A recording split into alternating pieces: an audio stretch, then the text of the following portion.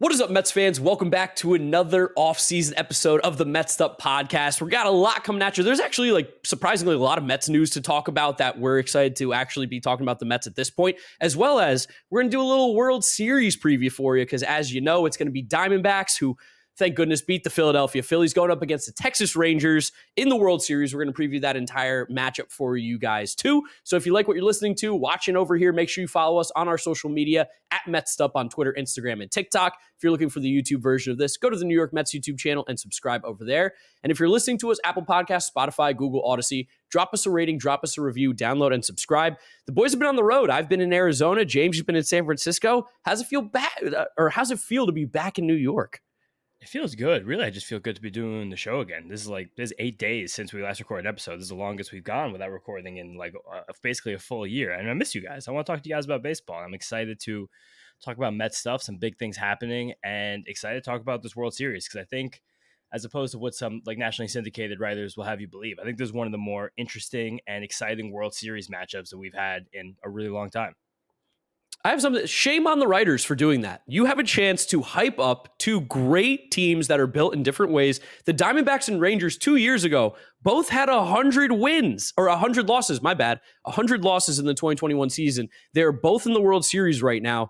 This may not be exciting per se from the national standpoint for the idiots who don't actually love baseball, who are like, man, I want to see the Dodgers versus the Yankees every single year. That's actually not good for baseball. Having teams like this get into the World Series, growing the game in these markets, I mean, Texas not as much, but even Arizona, growing the game in that market is super big for a franchise that is still relatively young, only about 30-ish years old. I think this might be even their 25th season. Really good stuff. Shame on the writers, though, for saying this World Series is not going to be exciting.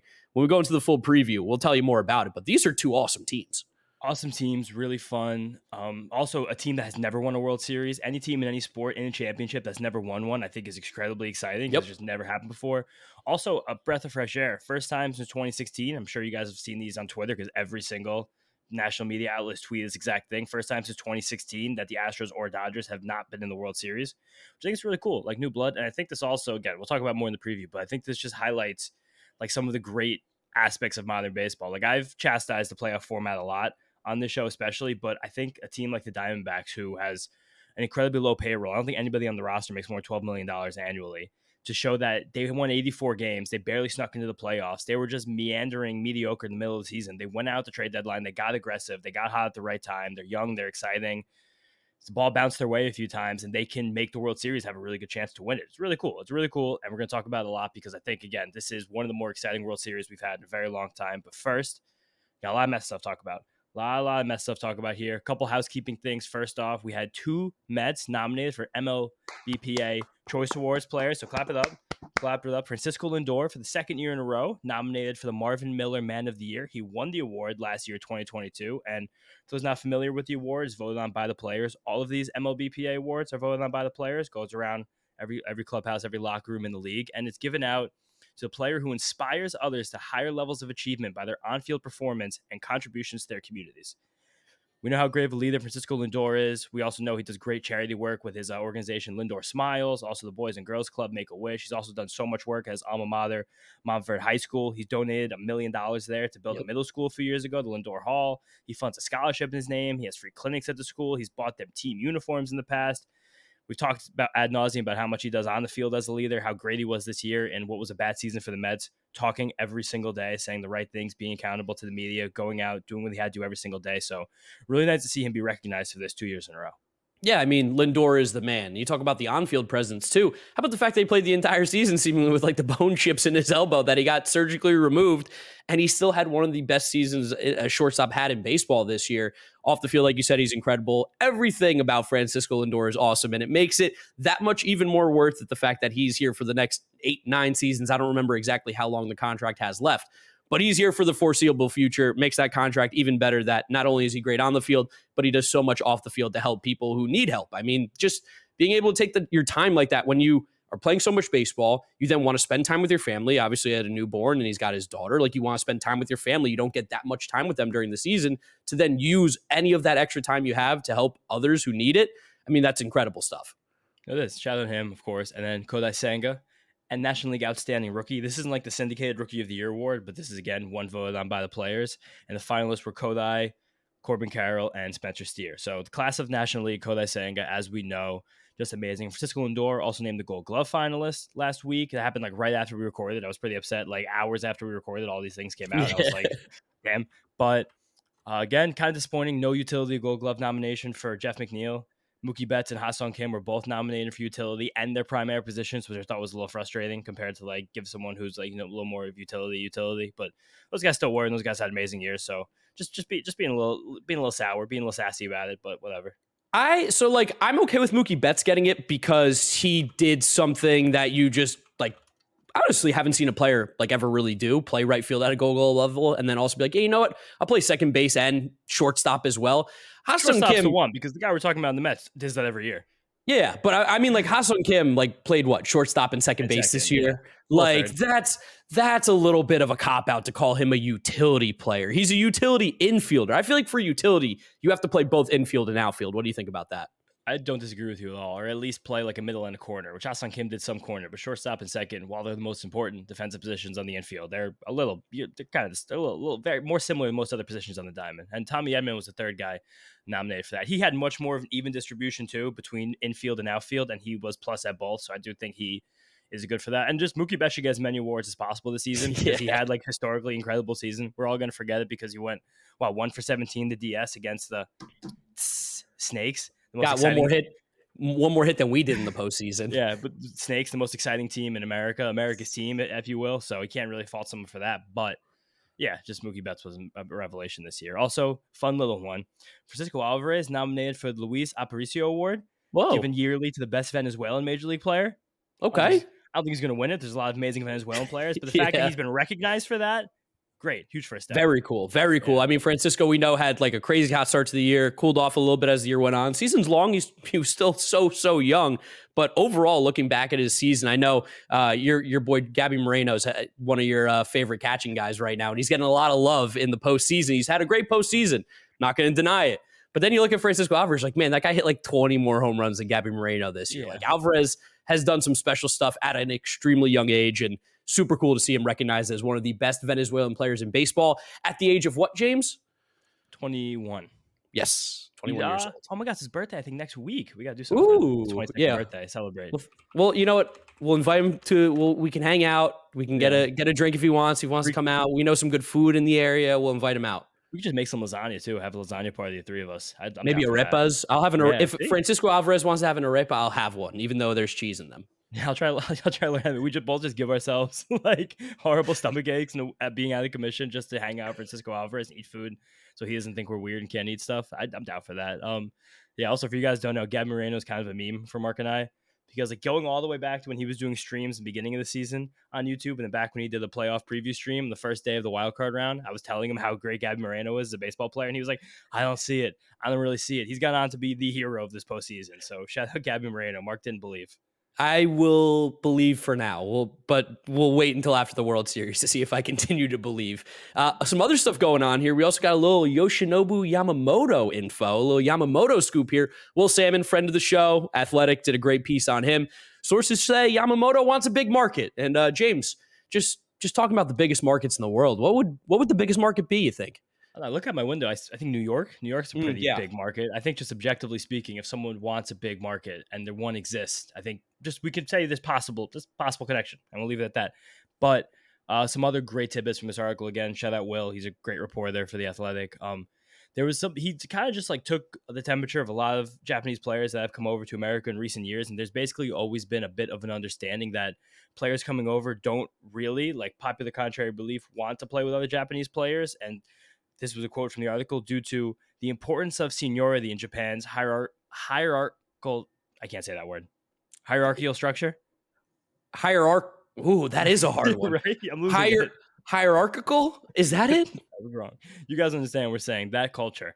And but apparently that's not how Yamamoto feels. And a big part of that is Kodai Senga, because Kodai has openly said how much he wants to play with him, which is also apparently a very rare thing for Japanese players to be like, I want to play with this guy. But Kodai has put so much of an emphasis on winning. And he also, again, you guys have heard him on this show. We've talked to him a few times. Just his personality is a little bit more new age, a little bit more modern in terms of what Japanese baseball players traditionally have been like. So that's just it. We're so far from anything actually being real there. There's going to be a long way to go for that process. He's probably the most coveted free agent pitcher on the market. I can say pitcher because Shohei Ohtani doesn't pitch Yeah. anymore, but I think especially just because Aaron Nola I think is quite good, but I think just Yamamoto is much sexier. Like Nola is what he is, but Yamamoto is like, whoa, 99, nice. Yeah, I mean, Yoshinobu Yamamoto, just real quick, because I want to just talk about his numbers for like a second before we actually like ever deep dive into him. But just from the outside looking in, the last 3 years in the NPB, and of course it's not Major League Baseball, but it's still very, very good. I mean, we saw Japan won the World Baseball Classic. Here's what his innings count is: 193, 193, 171. You know what his ERAs are for that year? Because they're pretty disgusting. 139, 168, 116. So over the last almost 600 innings of his professional baseball career, his ERA has been under 2, under 1.5 probably. And if you go all the way back, you look at 2020, he had a 2.4 ERA. You look at, or 2.2 ERA. You look at 2019, 1.99. 2018, 2.10. He's only ever been disgusting. And that's something that is super intriguing. It's going to be a hot market for Yoshinobu Yamamoto, without a doubt. Yeah, he's won the Japanese Triple Crown 3 years in a row. And I think he's won 3 years in a row because I think he's also won the Quadruple Crown 2 years in a row, which they add win percentage in there too for the Quadruple Crown, which I think is really funny. But someone said that. I was like, I've never ever heard the Quadruple Crown ever, but I like Quadruple Crowns. But he's incredible. I think he's lights out. You saw him in the World Baseball Classic last year. We're going to do a deep dive into a lot of the available players once the World Series concludes, and we're going to get to that. And then there's one more piece of news to report. A lot of reporting by Andy Martino in the last couple of days that there is a little bit of momentum now with Craig Counsell. Not going to remark on rumors, but there was an article a few days ago that Martino wrote that said geography would not stop Counsell from potentially thinking about the Mets job, which is there's still a lot to be done about a fit and all that stuff. But geography is a big deal because Counsell grew up in Washington, Wisconsin. He literally still lives in the same town in Wisconsin that he graduated high school in. Really? Yeah, and he played for the Brewers, and then he got a job in the Brewers front office. Then he was a color guy for the Brewers for a year or two, and then he was the Brewers manager, and that's been literally his entire life. So the fact that geography theoretically reported would not stop Counsell was a big hurdle, and now there is a report that came out recently, yesterday, when you guys listening to this, possibly today, depending when you guys listen to this, that there is permission for an interview. That is what was reported, and that's that. And that's what you're getting. That's what you're getting. Moving on to the next couple bit of news as well. Shout out to the 7 Line. Of course, you guys know about them. Great. We love Darren. Shout out Darren. They're now in the MLB store. So if you guys ever want to physically go buy some things from the 7 Line, you can go to the MLB store in Manhattan. I think it's right by the MLB offices, right by Radio City. Really cool store, by the way, if you've never been there. I've been there a bunch of times. It's like, awesome. I don't know if you went to the NBA store as a kid. That was like such a cool place to be. Me and my mom used to let me play hooky once a year. They had this thing called like the Spring Jam where they would do contests and like free throw contests at the NBA store. And I'd clean up winning all these free prizes. I got a Chris Paul fat head. I got like $150 gift card all in the same day, which was pretty cool.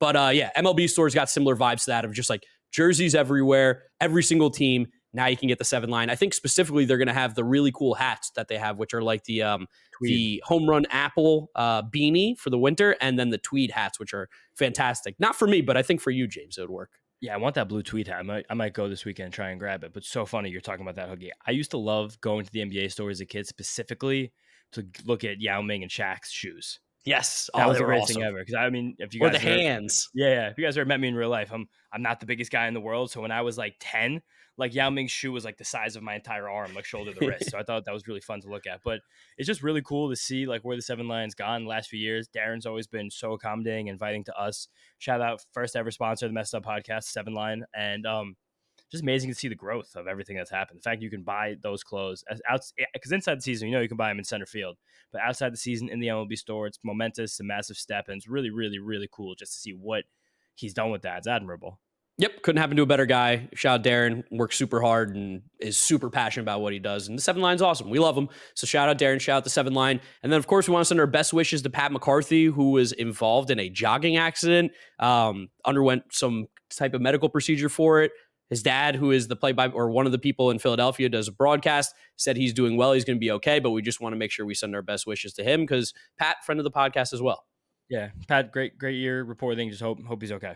Shout out Yes, Pat. hope he's okay. Shout out Pat. All right, now let's go ahead and talk about this World Series preview because, like we said at the beginning of the show, this is an exciting World Series. I know it doesn't involve the Mets, and I know some people get mad when we tell you we're excited about watching a team outside of the Mets. But we're baseball fans. We love the Mets, and then we love baseball as well. And what's even better is that these two teams, I don't hate either of them. The Phillies are gone. The Braves are gone. There's no Yankees for me. You might hate the Astros. I don't, but you might. They're not in it either. We got the Rangers versus the Diamondbacks in what is such a unique matchup.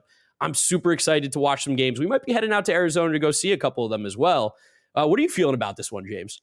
I'm ridiculously excited for this, genuinely, because it's both of these teams are such like points of emphasis to like what you can do in modern baseball and how quickly with the right people in place and just a couple pushing the right buttons, how quickly things can change. Both of these teams lost 100 games 2 years Yep. ago. And I don't think either of these teams had a winning record last year. I think the Diamondbacks were around 500, maybe a game or two over, but in the Texas Rangers, I believe, had 78 wins last year. And just the right types of investments, the right types of hires, it's amazing how quickly it can change.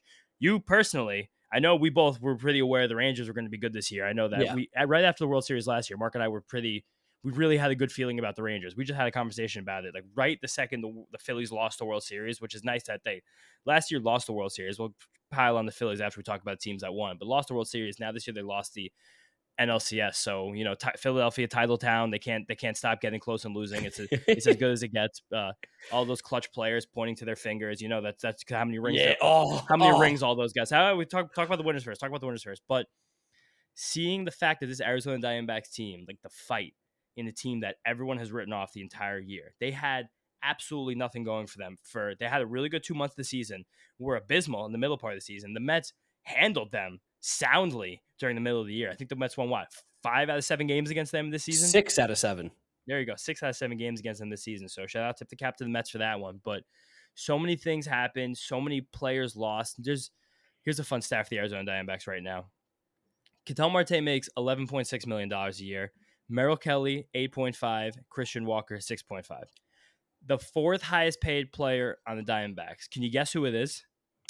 Tommy Pham? Paul Sewald? No, neither. Tommy Pham.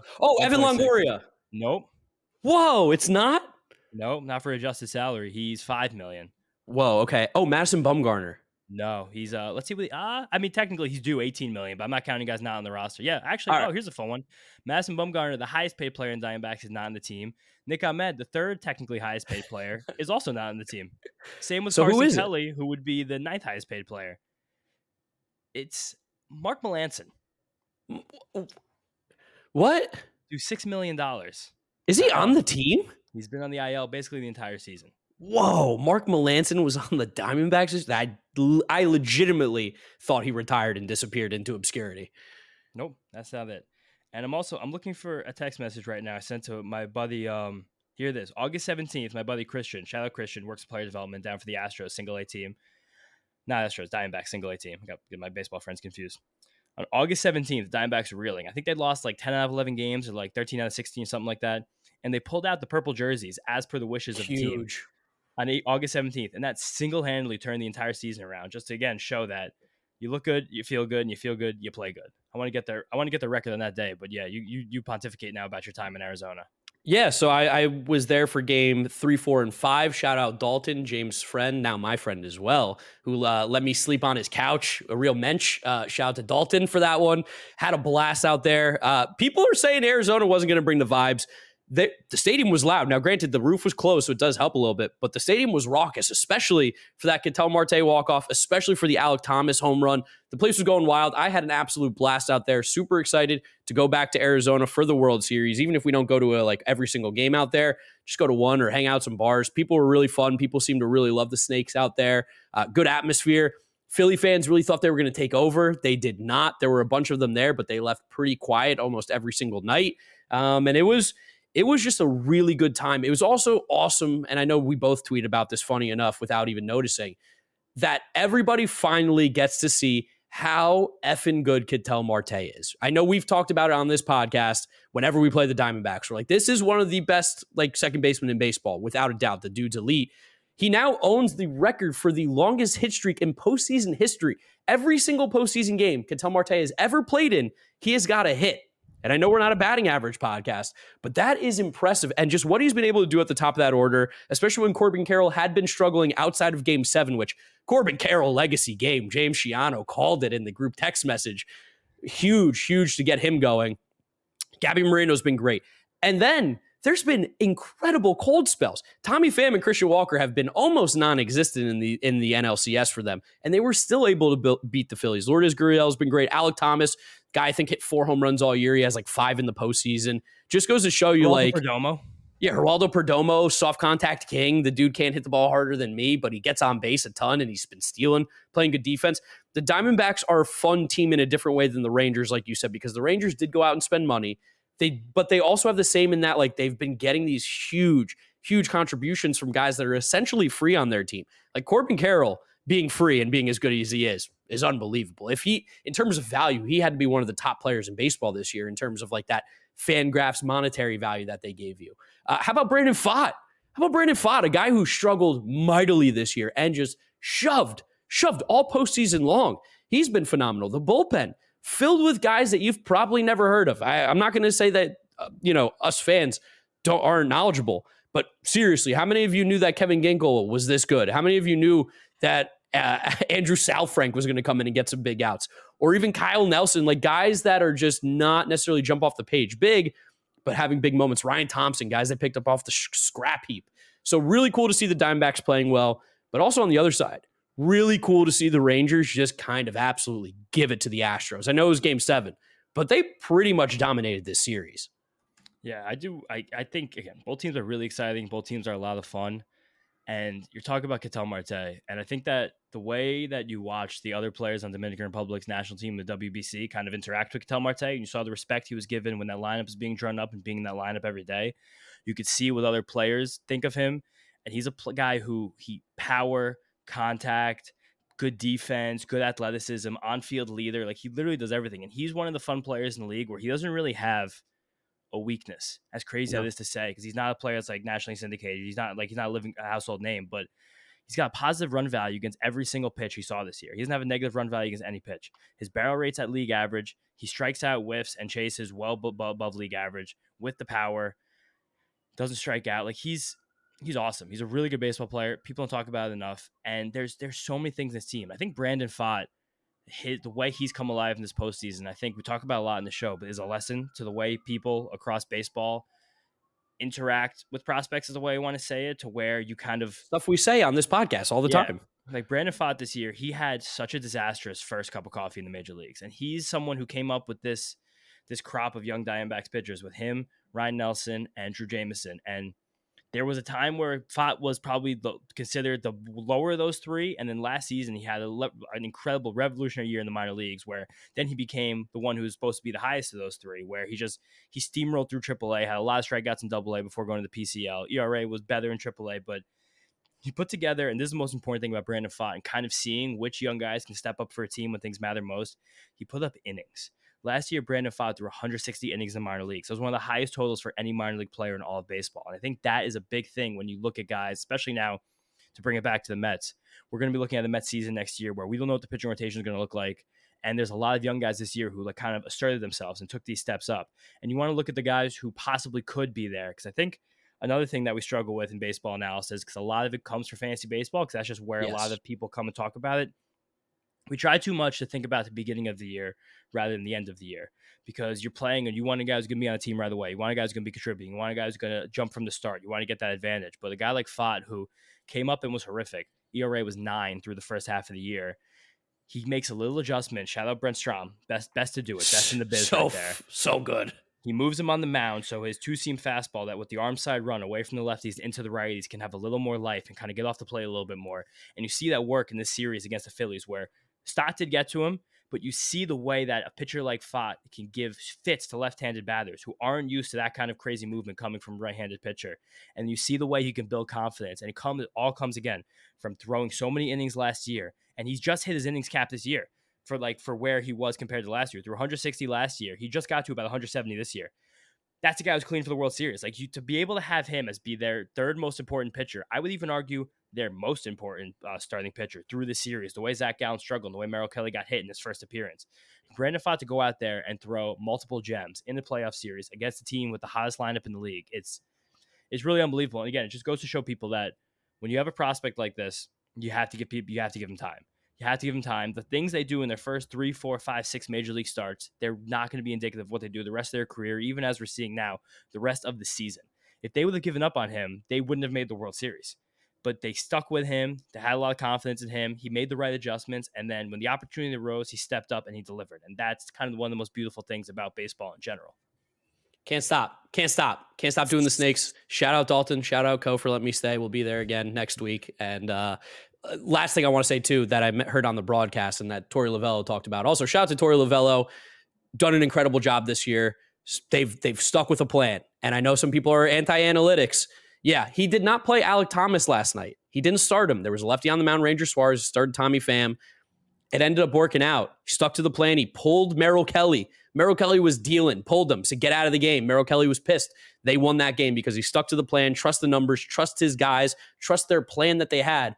Huge job by him. But he was talking about one thing that he loved about Brandon Pfaadt last year in particular, and something we've talked about on this podcast, and I know Vito and John have talked about on Future of Flushing, is how important it is for these young players to be in just playoff games, championship games, even in the minor leagues. And one thing they talked about was last year, Brandon Pfaadt pitched in the championship game in AAA for the Reno Aces, and how he was thrilled. He was like, give me the ball. I want the ball. I want to pitch this game in a spot where theoretically he could have been discouraged that he was not called up to the major league level last year to make maybe 1 or 2 starts at the end of the season. Instead, he was like, I get to pitch in a playoff atmosphere in the minors. Obviously, it's different, but he seized the opportunity. He was super excited about it.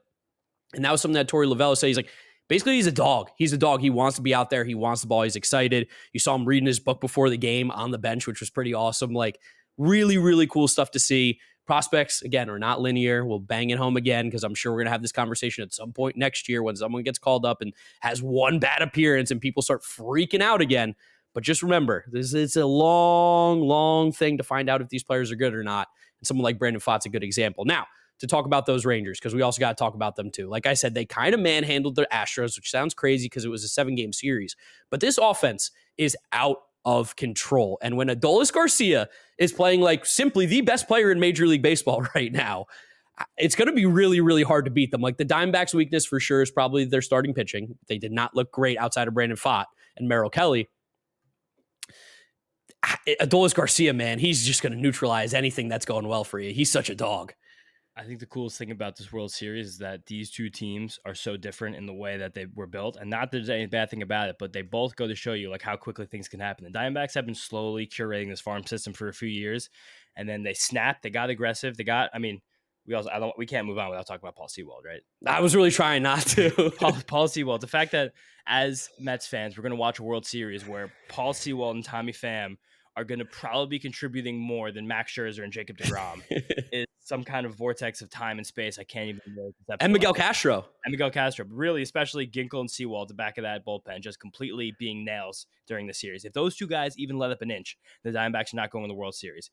Kevin Ginkel with that insane downward slider. And that nice fastball, that gyro slider is incredible. Everyone talks about sweepers, and he comes back with a gyro slider, and JT Realmuto's looking. Who snapped their bat? Was it Bohm snapped his bat yesterday? Bohm snapped it yesterday. I was like, calm down, Hardo. Oh, no, well, that's when they mentally lost the game in that moment. But yeah, just again, Cespedes Barbecue had a great tweet where the Diamondbacks just tweeted the words Kevin Ginkel yesterday at like 10:17 p.m. And they were like, imagine if you saw this in March. Yeah. Like, what would you think? And like Kevin Ginkel's the kind of guy who most baseball fans really don't know. I know my deep fantasy baseball heads do, just because he was the prospective closer in this team for the last 2 years, but they would never give him the ball there, even though he was always been their best reliever. He's always graded the best. He throws the hardest, and he has the best off-speed pitch. It's really frustrating. But Sewald, man, Paul Sewald has become the quintessential move that was made to trade deadline this year. Like, how can the Mariners look up having missed the playoffs? Jerry DiPoto talking about winning 54% of their games, and you traded the guy who's become the most important piece of a team that's in the World Series right now. Yeah, I mean, he's been great. He's been absolutely money, lights out. That bullpen's been fantastic. It's going to be interesting. It's going to be interesting to see what they can do. This Rangers lineup, though, is just so good. I know I keep bringing it up, but like top to bottom, Marcus Semien leads it off, and then you got Corey Seager hitting too. Like, come on, those two up first and second. And then, how about Evan Carter, 21 years old? Talk about another 21-year-old who's doing incredible things. Me and you have been hip to Evan Carter for a bit, so we've known that this was coming. But he's so good. He's so good. His plate discipline's out of control. And then, Adolis Garcia, Mitch Garver, Jonah Heim. Everywhere you go in this lineup, Nathaniel Lowe's hitting seventh. That guy's a dog. That guy's a ball player. Shout Nathaniel Lowe. He's going through some stuff off the field. Like, so happy for that guy that he was able to hit a huge home run in Game 7. Even Leody Taveras, Travis Jankowski made an appearance and almost hit a home run. Got robbed by Kyle Tucker. This lineup is legit. Now, where they do lack is on the pitching side. The pitching is not good. Not good at all. But if they keep scoring 10 runs a game, it truly doesn't matter what the Diamondbacks do. They will not win. No, it doesn't. But there's so much about this Rangers team that we can look at, again, pulling things back to the Mets and be like, okay, yep, this is part of the blueprint, because the Rangers, a lot of Astros fans were a little butthurt about it. That, oh my God, the Rangers spent so much money and did it, even though the team's, I think, yearly payroll is separated by like 10 million, maybe 7 million about that. So yeah, cool. But they went out free agency, and this is something that you got to tip your hat to the Phillies too. They've had 2 very good seasons here. They made it further than most teams in baseball cumulatively in the last 2 years. Can't say they didn't. A lot of rings. Yeah, a lot of rings. So many rings. But if you go out in free agency, like, it's kind of chastised a little bit because of how, the Mets, the Padres, the Yankees all fared this year, the Dodgers year after year. But if you go get the right players, it really is like, that's the difference. And Seager and Semien together, Nathan Eovaldi, my God, what this guy, the fact that he's not even throwing hard anymore, he just shows up in the postseason, no one hits him with those big ass ears. Doesn't make any sense. But if you go out and you could do the right things with the right players, I think a huge part of that, doing the right things with the right players, is the organizational infrastructure the Texas Rangers have put in place. Talked about in the past. I think Chris Young's done an amazing job as general manager there. It took them a lot to fire John Daniels after they made him the youngest general manager in team history. Lots of swings and misses in his regime, but the biggest thing they did, 2 huge moves. I tweeted about it the other day, and you could tell that it's something that's off the radar because it got like 3 likes. Darren Willem. They hired him in 2021, right at the time when we started this podcast. If you guys are really long-time listeners to this, you probably heard us pontificating about it because he's the godfather of Baseball Savant. He's run their R&D department for years now, since 2021, and the things that they've done years, they even the moves they've made that haven't really worked out, like John Gray. Like, you had to get John Gray. If you don't have John Gray, they wouldn't have gotten to the playoffs. Like, the things he was doing for them May and June were really important. Andrew Heaney, you know what? It's weird, but right now at least he can give you a few innings. Like, Andrew Heaney's always going to be that guy who's like one adjustment away. He's the kind of guy. Dane Dunning, but Dane Dunning, the massive shifts they've done with Dane Dunning in the last year, switching his 2-seamer and his sinker and his fastball, like the way he's approaching hitters, just building this bullpen of pure chaos, but everyone at least still throws 95, 96 miles an hour. So, like, it's still going to be hard to hit. These guys aren't that good, but they're still kind of hard to hit. Like, it's so cool what they've done. And then the last guy you're talking about, because you go through the lineup, Jonah Heim taking the big step, Mitch Garver turning the clock back. I know who it is. Daniel Lowe, Josh Young. Donnie Ecker, guys. There he is. There hasn't been one thing written about this guy since this team went crazy. There's been nothing. The hitting coordinator, the bench coach for this roster, it's like sometimes in baseball you look and you're like, wow, every single guy in this team is having a career year. What credit to the manager slapping their butts every single day. No, it's the guy game planning for them. The guy saying, this is how you select your pitches. A guy like Adolis Garcia doesn't become one of the best hitters in baseball on accident when he's someone who swings at everything, can't identify a slider for 5 years, his entire baseball professional life, and now suddenly he's walking 10% of the time, his barrel rate's still 20%. Like, that is not something that happens. So everyone look up Donnie Ecker. You can see what happens when you get the right coaches and the right organizational infrastructure in place. Donnie Ecker, Darren Willem, Chris Young, and also we got, I make fun, we joke about it, but Bruce Bochy does get some legitimate credit for this. Steady. He really does. Like, the fact that he has never lost a Game 7, and now Dusty Baker has still never won one. Like, baseball is random, and there's a lot of variance in this game, but that is something that that's not an accident. Like, you can't, you got to tip your cap to that. And seeing him be interviewed after Game 6, I think was that stark realization of how having someone who has won, who has been there before, who's legitimately been there before, someone who championed a dynasty. You don't do that over the last and over dynasty again. In baseball. Yes, the last dynasty in baseball. I'd probably say the last dynasty in sports, because the Patriots' first dynasty was before that. The second one I don't think was really a Warriors. Dynasty. Yeah, Warriors. I forgot. Just Kevin Durant. I don't know. I guess. They're a loser dynasty, but they were one. Yeah, they guess they were a dynasty. I don't know. The NBA. Oh, the NBA started the other day. Whoop-de-doo. The NBA. There's baseball going on still, guys. It's true. To the fact that he has been there before, the moment's not too big. This team was completely dead. Both of these teams were completely dead in the middle of August. Dead. I finally got that stat before. When the Diamondbacks on August 14th had lost, 8 out of 10 games, they dropped to below 500 for the first time in the season. on August 14th, and then they brought out the purple jerseys, and that's when it all turned back around. Look good, feel good, play good. But give Bruce Bochy the credit. This team has been dead so many times this year. They went up against so many good teams this postseason, and he was like, you know what? We're going to win. We're going to go and we're going to hand it to him. And it was so sweet to watch them just murder the Astros. An Astros team that seems like they're kind of making some changes. It seems like that they might not look like the Astros of old really anymore. It kind Dusty's of gone. feels a little different. Dusty's gone. They've a lot of that front office, like they walked away during the postseason, which is kind of a normal thing because usually that's when front office contracts are up sometime in October. So that's not You're really not a weird doing thing. much. Yeah, people are freaking out about that one, but it's also kind of like, I don't know, it could be changes. This could be something that we look back in 5 years and be like, yeah, that's when this thing ended. But it might not be. They could be back next year. I'm not going to count them out. Probably will be. They go to every ALCS, but it's just to see them crush them like that and see that ballpark of all those passionate fans that dress like, for lack of a better word, idiots leave in the 8th inning. Oh, it was sweet and it was beautiful and it was amazing.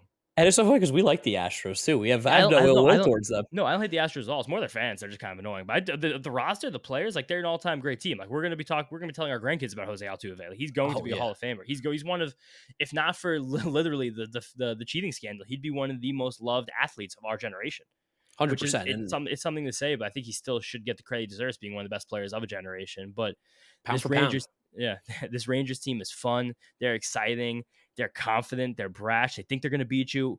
If you guys didn't get a chance, you have to check out the ump cam of Adolis Garcia's home run. It's probably the best use of any intuitive camera ever in an athletic field, where the ump is looking at Adolis and he just throws his bat, and it looks like he's like talking to the umpire, where he's screaming, he's putting his hands up, he's saying, that's it, that's that. Home run in 4 straight games, including the game he got plunked. It's, oh my God, it's so much fun. They're such a fun baseball team, and they're a team that went out, and in a couple of years, they're like, you know what? We're going to be good. Let's go spend a bunch of money. Let's hire the right people, and we're going to be good. We don't really care. If you put investment in these baseball teams in the right places, you're going to be good, and they prove that. And honestly, like as a Met fan, it should be music to your ears. Brought in David Stearns. It's a really, really, really good start right there. And we know he was able to build a winning team out in Milwaukee, which, funny enough, every team, or if you beat the Brewers in the playoffs, you are guaranteed to make the World Series since 1981, which I do believe is like the first time they made the postseason, possibly in their history. Every single team that has beat them in the playoffs since then has gone on to the World Series, which is just an insane stat because the Diamondbacks obviously knocked them out early. Embrace the chaos. This is a chaos World Series. This is a chaos playoffs. This is kind of what you almost want to see a little bit when you have these more expanded playoffs. You don't want to just see the 1 seeds walk through. That almost makes it a little bit less worth it. Now with these expanded playoffs, you see 2 6 seeds make it. You go, yeah, it seems like the expansion actually might have been the right idea because in previous years, both these teams simply would not have even had a chance to make the playoffs. They would have been out of it. Their seasons would have been over. And I think you too think it's really cool that we get to see both these teams on the national stage in what is going to be a really, really fun World Series. Again, shame on the writers who are saying this one's boring. Shame on any baseball fans who are saying this isn't going to be a fun one. Listen, you can spend your time how you want. That's fine. But the people who are supposed to be reporting about these stories, writing about these games, promoting the game that are not doing a great job, absolutely terrible, terrible, terrible. Let's go. Where you go? I think it's also, these are the same people who whined all season, all last off season, that it's all about money in baseball, all the big money teams, you can't stop them. And a team like the Diamondbacks, it goes to show you that a small market team that's under 500 in the middle of August, just sometimes you gotta just go for it. And like they went for it, man. Sewald and Tommy Pham, like it didn't seem like much of the time, but you look back and you're like, that was a really good trade deadline. I think we said that on your stream, where it's like, and the best part about this and the worst thing about these writers killing it is that both of these teams are such a message to every other team in baseball. Yep. If you have the money and you're not spending it, you're costing yourself chances to win. If you're not in this for chances to win, why are you in it? And if you're a team in the middle, in the middle of the season, just go for it. You can win. Like, you could just win these games. You can win these games. Sometimes, Kyle Schwarber, Trey Turner, Bryce Harper, Nick Castellanos, sometimes they go 1 for 30 in the last 2 games of a series. Sometimes that happens. If that happens, you have a chance to win. Like these are such good lessons to every other organization in baseball. Sometimes you got to push the chips. You got no one to hold them, no one to fold them. This isn't like, I'm not like substituting the Mets right now. The Mets knew when to fold them. It was a great trade deadline, and we'll tip our caps to that forever. But this Diamondbacks team that was reeling and they weren't that good. They don't know when the team makes any money. There's no household names. There's really not really any superstars besides Corbin Carroll and Ketel Marte if you really know what's going on. But no bullpen. Oh my God, it's just go. And the Rangers just you got money, spend it, get some superstars and make it happen. I don't know about you, but I don't want to do a World Series prediction. I don't want to jinx either of these teams. I just want good baseball. I just want good ball too. Like it's just fun. Like I want to see these teams do it, and I just want to watch some games. And also, it's kind of fun that we have a chaos series where the don't really got that much pitching. It's gonna be a lot of action. A lot of scoring. Gonna be some weird guys get some innings in the series, which I kind of like a lot. It's gonna be some Jose. Also, shout out Jose Leclerc. Do you realize how long Jose Leclerc's been doing this? For like 2017, 18, I think. I think even before that. I think he first came up in like 2015. I'm trying to get his Fangraphs page right now because I remember Jose Leclerc randomly helped me to a fantasy baseball championship, and I want to say what year was is 2016 his first year. Yeah, 2016 first year. In 2018, Jose Leclerc helped lead me to a championship, like 12 second half saves. Massive. Changed my entire season. Jose Leclerc had a 1.5 ERA, but just a guy, he's 29-year-old closer. He just got hot at the right time, just going off. He had that, he had a little bit of a shakeup in the middle of the series, but he got back to it, and it's fun. Teams have so many fun players, so many redemption stories, like so many cool things happening. Yeah, no, it's going to be an awesome series. I hope we get to watch some great baseball. Hope it goes all 7 games. That's what I'm rooting for there. Go Snakes, go Rangers, go whoever. It's going to be great baseball. And you guys, if you are baseball fans, you should be watching a lot of really good players in this game, in this series. Now, last thing to talk about here. Those Philadelphia Phillies. Yeah, 5 minutes on the Phillies. You got to do 5 minutes. 5 minutes on the Phillies. Garrett Stubbs. What a choke job. Stubbs. What an idiot that guy is, Garrett Stubbs. I mean, talk about an absolute botch. Did you not learn anything? Did you not learn anything from the series where you beat the Braves? Don't give a team bulletin board material. And literally minutes after they beat the Braves, what does Garrett Stubbs say? Can't wait to jump in that pool and celebrate. Like, what an idiot. What an idiot. Because the Diamondbacks literally were like, oh, we're not letting that happen. That's something that they mentioned. Torey Lovullo talked about it in a press conference after the game. They're not celebrating in that pool. Like, why would you do that? And he called out the Mets too. You should have been worried about the Snakes.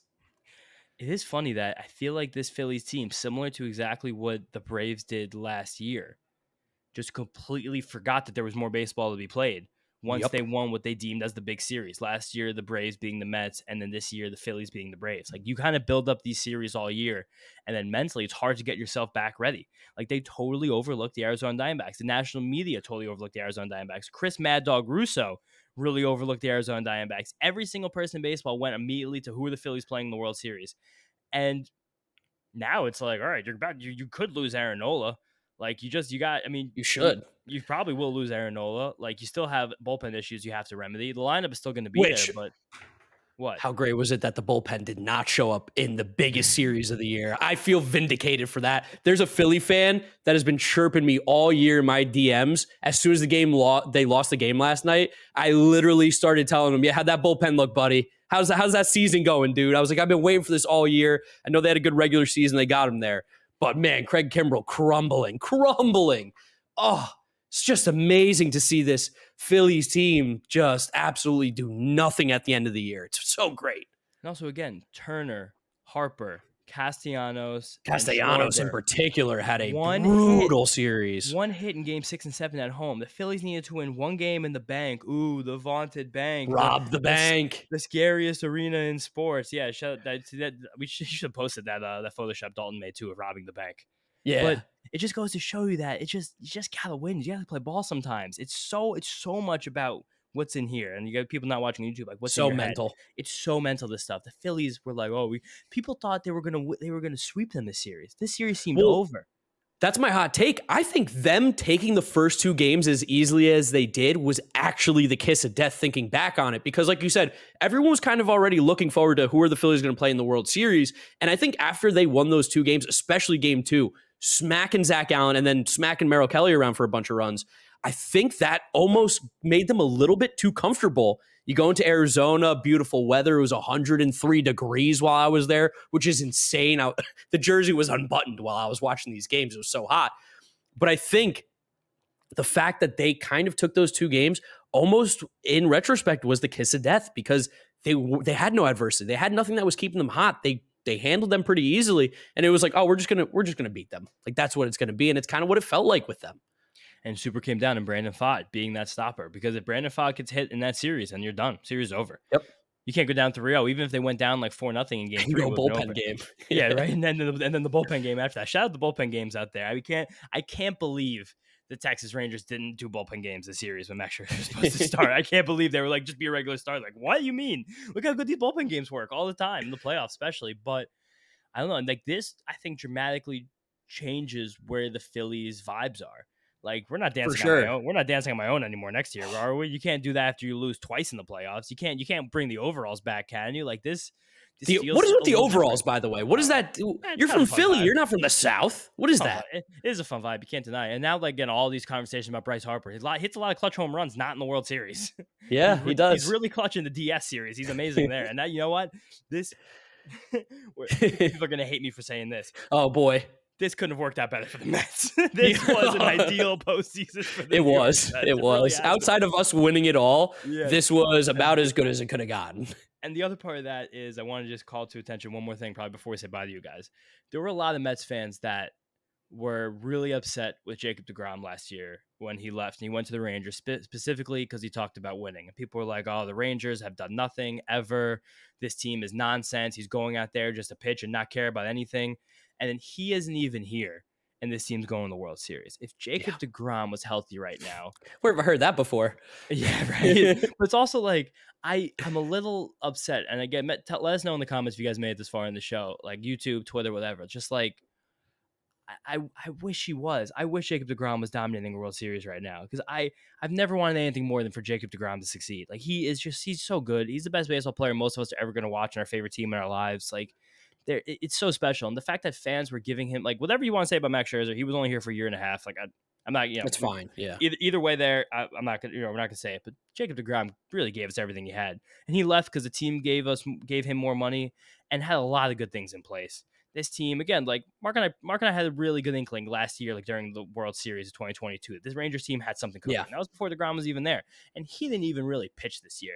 I No. almost feel bad if he's gonna get a ring for this, for throwing like 17 innings. Like it's almost gonna be like this is the ring I get. Like damn, but even like Scherzer going out and getting completely shelled in his two postseason games, being like it's gonna be weird if he gets a ring for this. But I don't know. It's where the show. It's bittersweet. I wish we Yeah. could see Jacob deGrom doing it at the highest level right now because he'd I be wish it could be he with would. us. Yeah, we should be with us, of course. But anywhere, like see him be an X factor in a World Series run would be cool. And just the fact that so many Mets fans have these tweets. Again, our least favorite bald analyst was saying it himself too, that Yeah. this team has no chance to do anything. Him saying this is like a slap in the face to the Mets.